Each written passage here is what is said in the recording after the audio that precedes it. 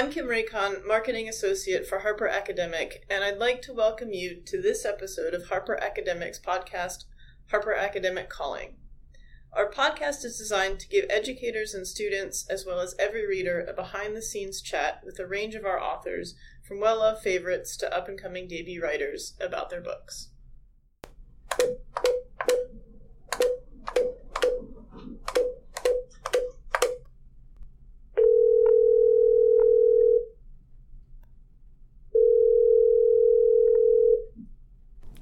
Harper Academic Calling Ruth Hogan.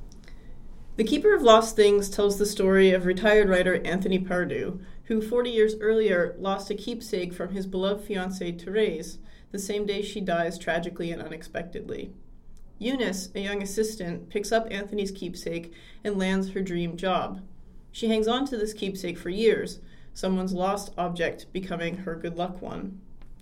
Anthony remains heartbroken over his double loss and begins collecting lost things in hopes of one day reuniting them with their owners.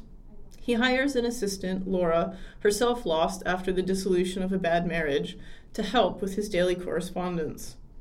Shortly after hiring her, Anthony dies and leaves Laura two tasks: to reunite his lost objects to their rightful owners in hopes of mending at least one broken heart, and to befriend the young woman, Sunshine, who lives across the street. Sunshine is the novel's biggest surprise. At 19, Sunshine has Down syndrome and brings to the novel an honesty, humanity, and full-heartedness that other characters sometimes mislay. What Mark Haddon's The Curious Incident of the Dog in the Nighttime did for exploring the difference, not disability, of seeing the world through Christopher, a young boy with Asperger's syndrome, Ruth Hogan does for seeing the world through the eyes of a young woman with Downs in The Keeper of Lost Things. A clever, big-hearted debut novel, Ruth Hogan's The Keeper of Lost Things weaves together an affecting, unforgettable story not to be missed. It is available in the U.S. on February 21st from our imprint William Morrow and was published in January in the U.K. by Two Roads. Hello. Hi, Ruth. Hi. Hi, Ruth. It's Kim from HarperCollins. How are you? I'm good. How are you? I'm very good, thank you. That's good. That's good. So Michael, who talked with Diane Roberts, who is very well versed in cats going in cat jail, is here with me. Hello. Hi. How are you? I'm good. How are you? I'm waiting for the dogs to start because they've been asleep for the past hour on the sofa, quiet as mice. But as soon as I get on the phone, the little pixies wake them up and say, "Come on, do big barking now." Today I am here with Ruth Hogan, whose debut novel, The Keeper of Lost Things, comes out the end of February here in the U.S. So, Ruth, thank you so much for talking with us today. You're very welcome. It's my pleasure. I absolutely adore this novel. I know that we're probably not supposed to have favorite novels. It's kind of like not supposing to have favorite kids, even though I don't have kids, but I absolutely adored The Keeper of Lost Things. So I'm wondering if you could start by talking us through what your writing process was like for the novel, from idea generation to drafts. What was that process like for you to come up with this really, really incredible story? Well, I'm a junkie when it comes to things like documentaries and news articles.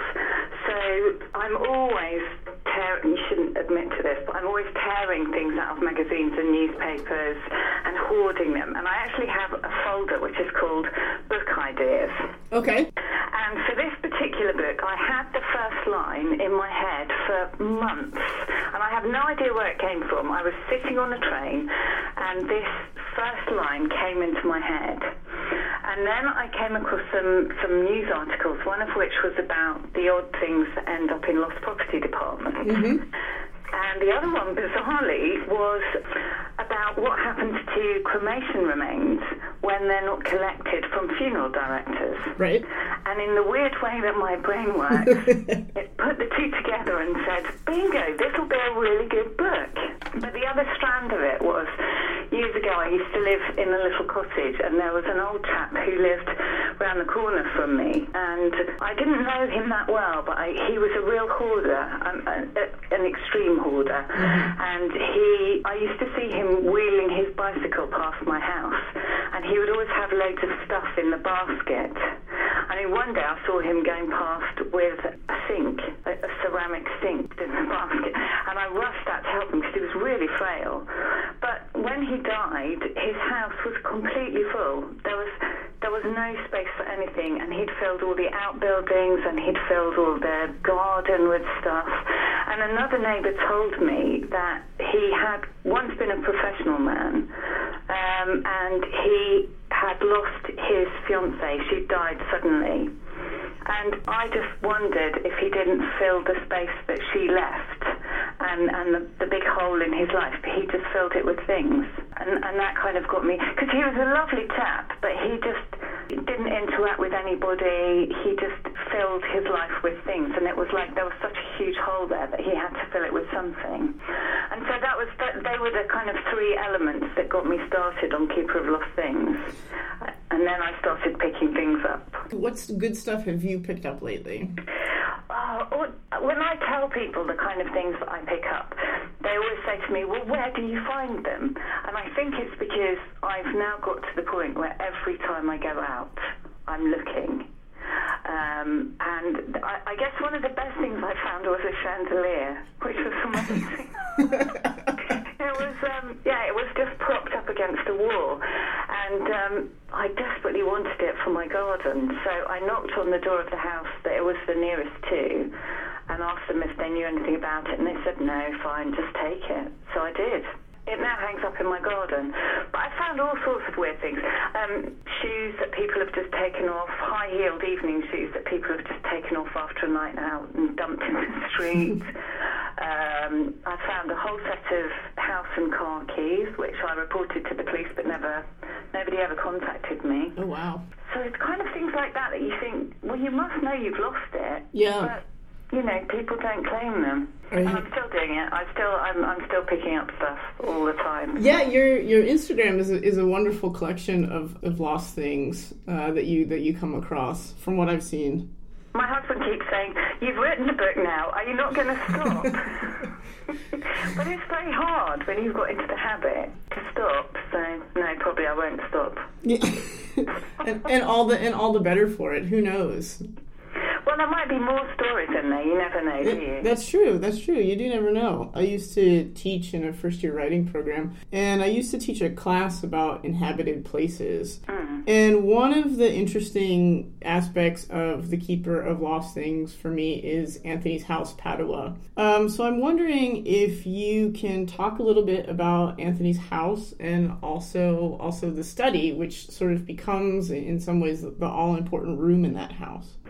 I always had a picture in my head of what the house looked like, and I always thought of it as being a very quiet, very peaceful place with quite big rooms, high ceilings, but slightly neglected before Laura comes. So it was a sanctuary, but it was just very slightly neglected. And the study I've always thought of as being the centre of the house. That was always the key room, as you say. And I think there's a line in the book which I like, which I shouldn't say that because I wrote it, but it says the air was thick with stories. Yes, I like that. I like that line too. And that's how I always think of the study, because it becomes the key room. But for Anthony, Padua he establishes it as a sanctuary for lost things, but also for lost people. Yes. And don't forget, for him, it's absolutely key, because it's the house that he chose with Therese, and he scattered her ashes in the rose garden, which was his gift to her. So he's so firmly rooted physically and emotionally in Padua. But then by gathering in other people's lost things, he also turns it into this sanctuary for things and people. Mm-hmm. And by leaving it to Laura, he gives her ownership of the sanctuary, if you like, because she's hiding away from the real world there. That for her, it's definitely a place to hide, I think. I was just going to mention that aspect of Laura's character, because she herself is a bit lost when she starts to work for Anthony. She is, and she's lost her way, and I think she's floundering. She needs a purpose, and that's what Anthony gives her. And he also gives her, because sometimes you get to that stage in your life where you've made mistakes and things have gone wrong, and you're not really sure how to move forward. You don't know what's the next thing to do, what's the right thing to do. And in a sense, by giving her the job at Padua, he gives her a breathing space because she's got earnings, so she's financially secure, and she's doing something that she enjoys doing. But it also gives her breathing space to think, what do I need to do? And I know it takes her right till the end of the novel to start writing her own, but it gives her that breathing space, and it gives her safety to actually, I suppose, reboot her personality and think about who she really is and what she wants to do. And also, she makes friends.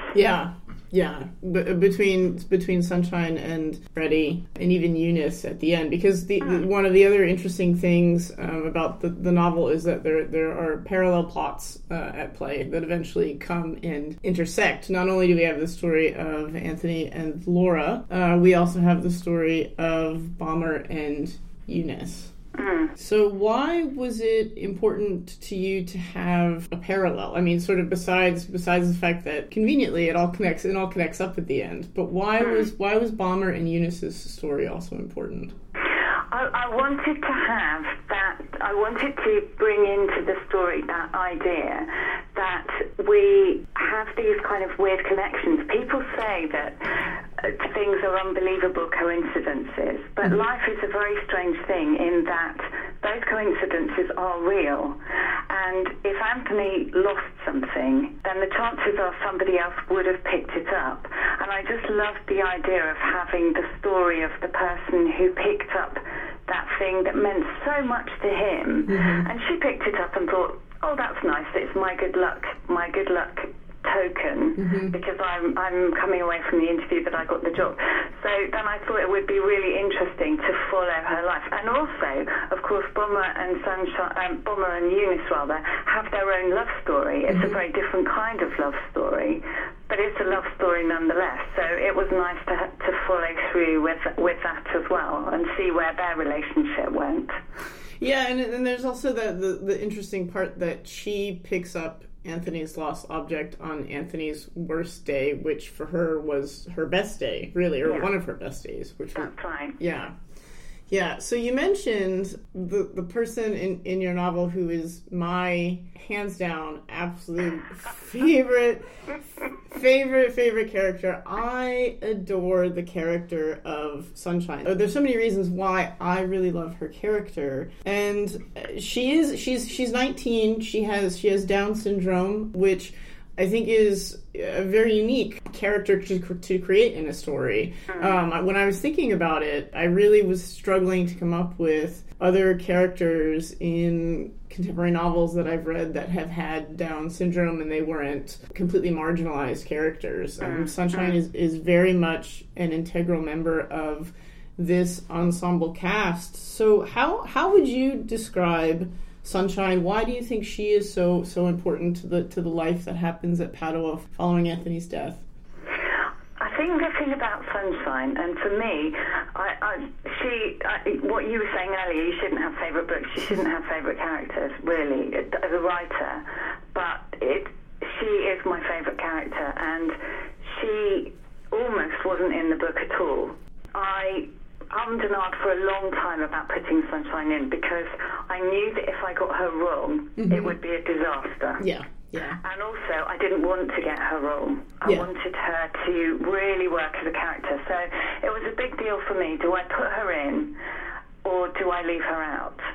And I have a weird way of deciding these things, which I probably shouldn't admit to, but sometimes I think you just have to wait for an answer to come. Yeah. And I'll talk forever if you let me, so I'll just cut this very short.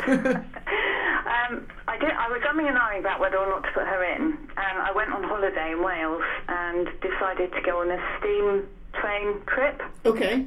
And it was a vintage steam train, and it had been restored, and the track had been restored, and my husband and I went on this little trip on the train, and when we got to as far as the line had been restored, you got out, had a cup of tea, and they told you about the train, and then you got back on and came home again.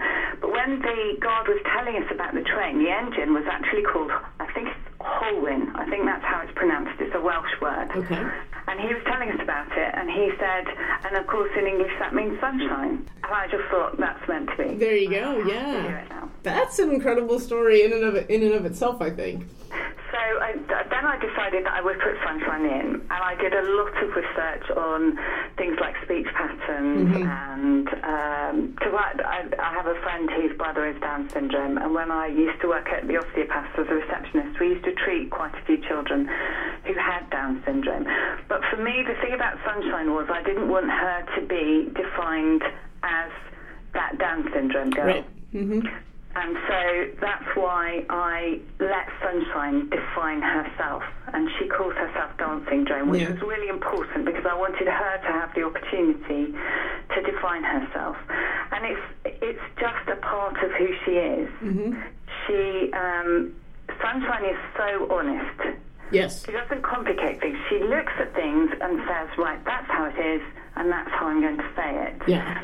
And one of the things that inspired me about Sunshine was I look at a lot of photo books. I'm always looking at photo books to get inspiration. And there's a photographer called Diane Arbus who did a wonderful collection of photographs called Untitled, and her daughter Dune Arbus wrote an afterword for it. And she said that the photographs in it were created out of the courage to see things as they are and the grace to permit them to simply be. And to me, that's a perfect description of Sunshine, because she does have the courage to see things how they are, and she calls it how it is. And I think for a lot of people, when they first come across Sunshine, they think, oh yes, she's a lovely girl, but she's Down syndrome, which means that she won't see everything, and she'll be quite naive. But actually, she's the opposite. Yeah. She's one of the wisest characters, because not only does she see things as they are, but she has no self-deception. A lot of the adults a lot of the so-called normal adults in the novel, they're always deceiving themselves. But Sunshine doesn't deceive herself. She doesn't deceive anyone else. She just looks at the world and tells it how it is. Yeah, her emotional honesty and her lack, as you said, her lack of self-deception, but also her willingness to be so plain spoken. She is one of the kindest people, I think, in the book. I mean, I think everyone, or almost everyone, in the novel tries to do nice things. I mean, Felicity and Vince are obvious exceptions to that, but and Portia, although she does come good at the end. She does come home. She does come good at the end to the Battersea Dog's home. Yeah, but Sunshine is this character who really does sort of interact and react very, very genuinely to things. And the other thing I like about Sunshine is that she's very instinctive, and her kind of sixth sense about the object. Yes. She trusts her feelings completely. She doesn't sort of think, oh no, I can't talk to people about that because they'll think I'm weird. She has complete belief in her own instincts, and she believes what she feels, and she's quite happy to just say, no, this is a fact, this is where this thing comes from, or this is the person who lost this. And I love that about her. I love the honesty that she has. And also her sense of duty, and as we've been talking about, her sense of feeling, because one of my favorite chapters in the book. I'm like totally just micromanaging everything about all of my favorite aspects about this novel, but one of my favorite chapters in the book is chapter 21. That's the chapter where Sunshine takes Laura and Freddie through St. Anthony's burial service with Therese, the lady who she calls the Lady of the Flowers. That's right, yeah. And it is so funny. I mean, her honesty and her sincerity shine through, I think, in that chapter, but it's also just a very charmingly funny ceremony that she really takes charge of, to try and give Anthony his part anyway of his final wish. That's right, and she's determined that it's going to be the way that she wants it to be, and she's right, because she knows that it needs to be a combination of a burial and a marriage. And a marriage, yeah. And she's going to make sure that that's the way it goes down. And I had such fun writing this. It makes me laugh thinking about it. But I did have real fun writing it. It was a joy to write. And I'm so pleased that you like it and it's your favourite chapter, because it's one of my favourite chapters. But also, I think it's a real chance for sunshine to shine. You shouldn't, a terrible pun, but it's true. It shows all the best things about Sunshine is that she really cares about people and she wants things to go well and she wants everyone to have their happy ending. Yeah, it's the kind of humor. I mean, the last time, or one of the times, I shouldn't say the last time, one of the times that I've laughed so hard at the way a chapter is written, and I mean this in all sincerity, is in chapter 5 of the Pickwick Papers, when Mr. Pickwick tries to drive the carriage with Mr. Snodgrass and company, and it was just the Dickensian kind of play-by-play that happens in this chapter for Sunshine, as she walks herself, but also Laura and Freddie, through this sort of burial come marriage ceremony is just really delightful. And for something that is comparatively kind of a sad moment, she makes it really joyful for everyone, so that they can all kind of get on to the next thing, which is Anthony's mission to have Laura reunite things with the people who lost them. That's right. And again, it's part of her honesty in that she conducts the ceremony in her words and in her way, but there's so much more honesty and sincerity in that than had she just read out the ceremony from a book, or it had just been the ceremony that everybody has when they go to a crematorium, or even, sometimes with a marriage, people churn the words out and they're not actually thinking about the words, whereas Sunshine has written these words. She has sat down and thought, what would they want me to say? How can I do this? And I think what she comes up with, well, I have to say that because I wrote it, but I think it works. I agree. It absolutely does. Do you have a personal favorite thing that Anthony found? I do, yes, I do. It's the umbrella. Okay. It's the umbrella that was found on the Alice in Wonderland statue. And the reason that one is my favourite is because Marvin, the guy who is giving out the umbrellas, I got the idea from him, from a friend of mine who actually went to New York years ago. And that was a story in itself. He was going to meet his mother, who he hadn't seen for over 20 years. She left him in the UK to be adopted. And so it was a really big deal. He went over to New York to meet her. And on one of the days, it just poured with rain. And he rang me to tell me about this guy that he saw on the street who was handing out free umbrellas. And he said he was the scariest guy he'd ever seen in his life. But he was trying to give people umbrellas. And because they were so scared of his physical presence, because he was a really big guy and he was shouting at everyone, nobody would take them. But it really struck me that there was this man who was trying to do a good thing, but doing it perhaps in a way that people were intimidated. Yeah. And so it wasn't working. And it stayed with me for all these years, and I kept thinking, one of these days, I'm going to use it. And finally, Keeper gave me the opportunity to use it. And I just really love the idea that this little girl, again, this child, was able to accept his kindness. Yeah. And she saw through all the preconceptions that an adult would have pushed on to him as a character. And she just thought, this is a kind man. And that stayed with her through to adulthood, because she's an adult by the time she comes to claim the umbrella. But I really liked that idea. So the umbrella, and also the whole Alice in Wonderland thing. I love that. So so that one's my favourite. Yeah, that was a good one too. And of course, Alice also gets a new friend at the end. She gets Sunshine. She does. She gets Sunshine, and Sunshine takes to her right away. Who then, gives up making lovely cups of tea to make Builder's variety. Absolutely. Yeah. Since this podcast is aimed at educators and students, who was your favorite teacher? My favourite teacher, not surprisingly, was my English teacher. Okay.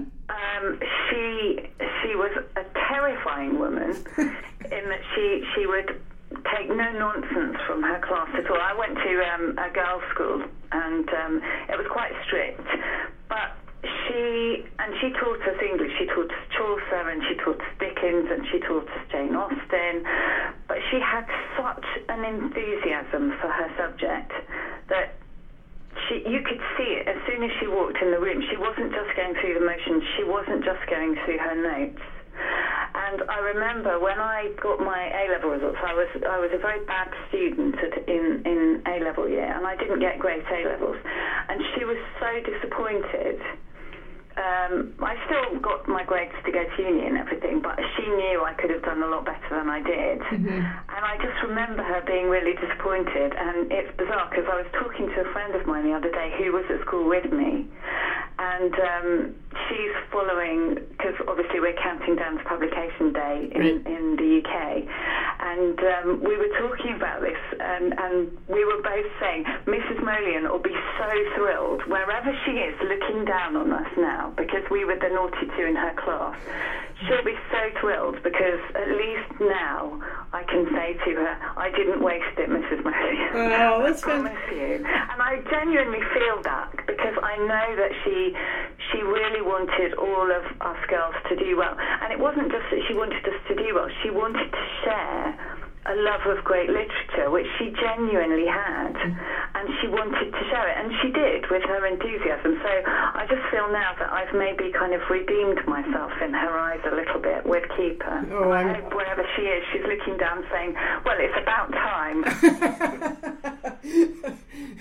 I'm sure she is quite happy with how everything turned out. Well, I hope she is, because there aren't that many teachers, I think, in your school life who really inspire you in that way and make you love the subject. And she was just truly one of those people. And even though she was scary, and none of us would have dared sort of misbehave in her class, it was also a joy to have her as a teacher, because her enthusiasm made us love the books that we were reading. And also she brought them alive because she knew them inside out. She was able to tell us about the characters, and she made us inhabit the world of the book, which is a really hard thing to get students, particularly stroppy 18-year-old girls, to do. Yeah. But she was really successful at that. That's really great. She sounds like a teacher after my own heart. Well, thank you so much for letting us have a chat with you today. You're very welcome. It's been a pleasure, and it's really nice to be asked such good questions, because I thought when you sent the questions through, I thought, oh, thank goodness. These are really interesting questions. Can I ask you a big favour? Absolutely. Can you email me the recipe for that potato? I can email. I'm very happy to email you the recipe to my potato cake, along with things that I think I would do the next time that I made it, because it was good. It was, if I may say so myself, it was quite good. But as I was eating it, it was one of those things where I was like, oh well, you could also probably do this and that and the other thing. So, because I'm not so great with taking recipes as very strict directions. I see it more as a guide. So I'm so with you. It's called creative cookery. That's what you do. You tailor it to fit your own taste. Exactly. I will borrow the phrase creative cookery. I like that. I like that phrase a lot. But yeah, I can totally email you the recipe for the potato cake. Excellent. Well, anything to do with potatoes, I love. I know. Me too. So we'll keep in touch throughout the year with a variety of potato-related goodness in addition to books. Yeah. All right, Ruth, you have a great rest of your afternoon. And you, it's been lovely to talk to you. I kind of feel like I know you a bit anyway. No, I feel the same way. So I'm glad that we finally got to talk, and hopefully in the not too distant future we can properly meet and catch up. And have lunch with potatoes. And have lunch with a lot of potatoes. Yeah, we'll just have variety of potato. Yeah. Absolutely. Excellent. All right, Ruth, I'll talk to you soon. Yeah, take care. Okay, you too. Bye. Bye-bye. Bye.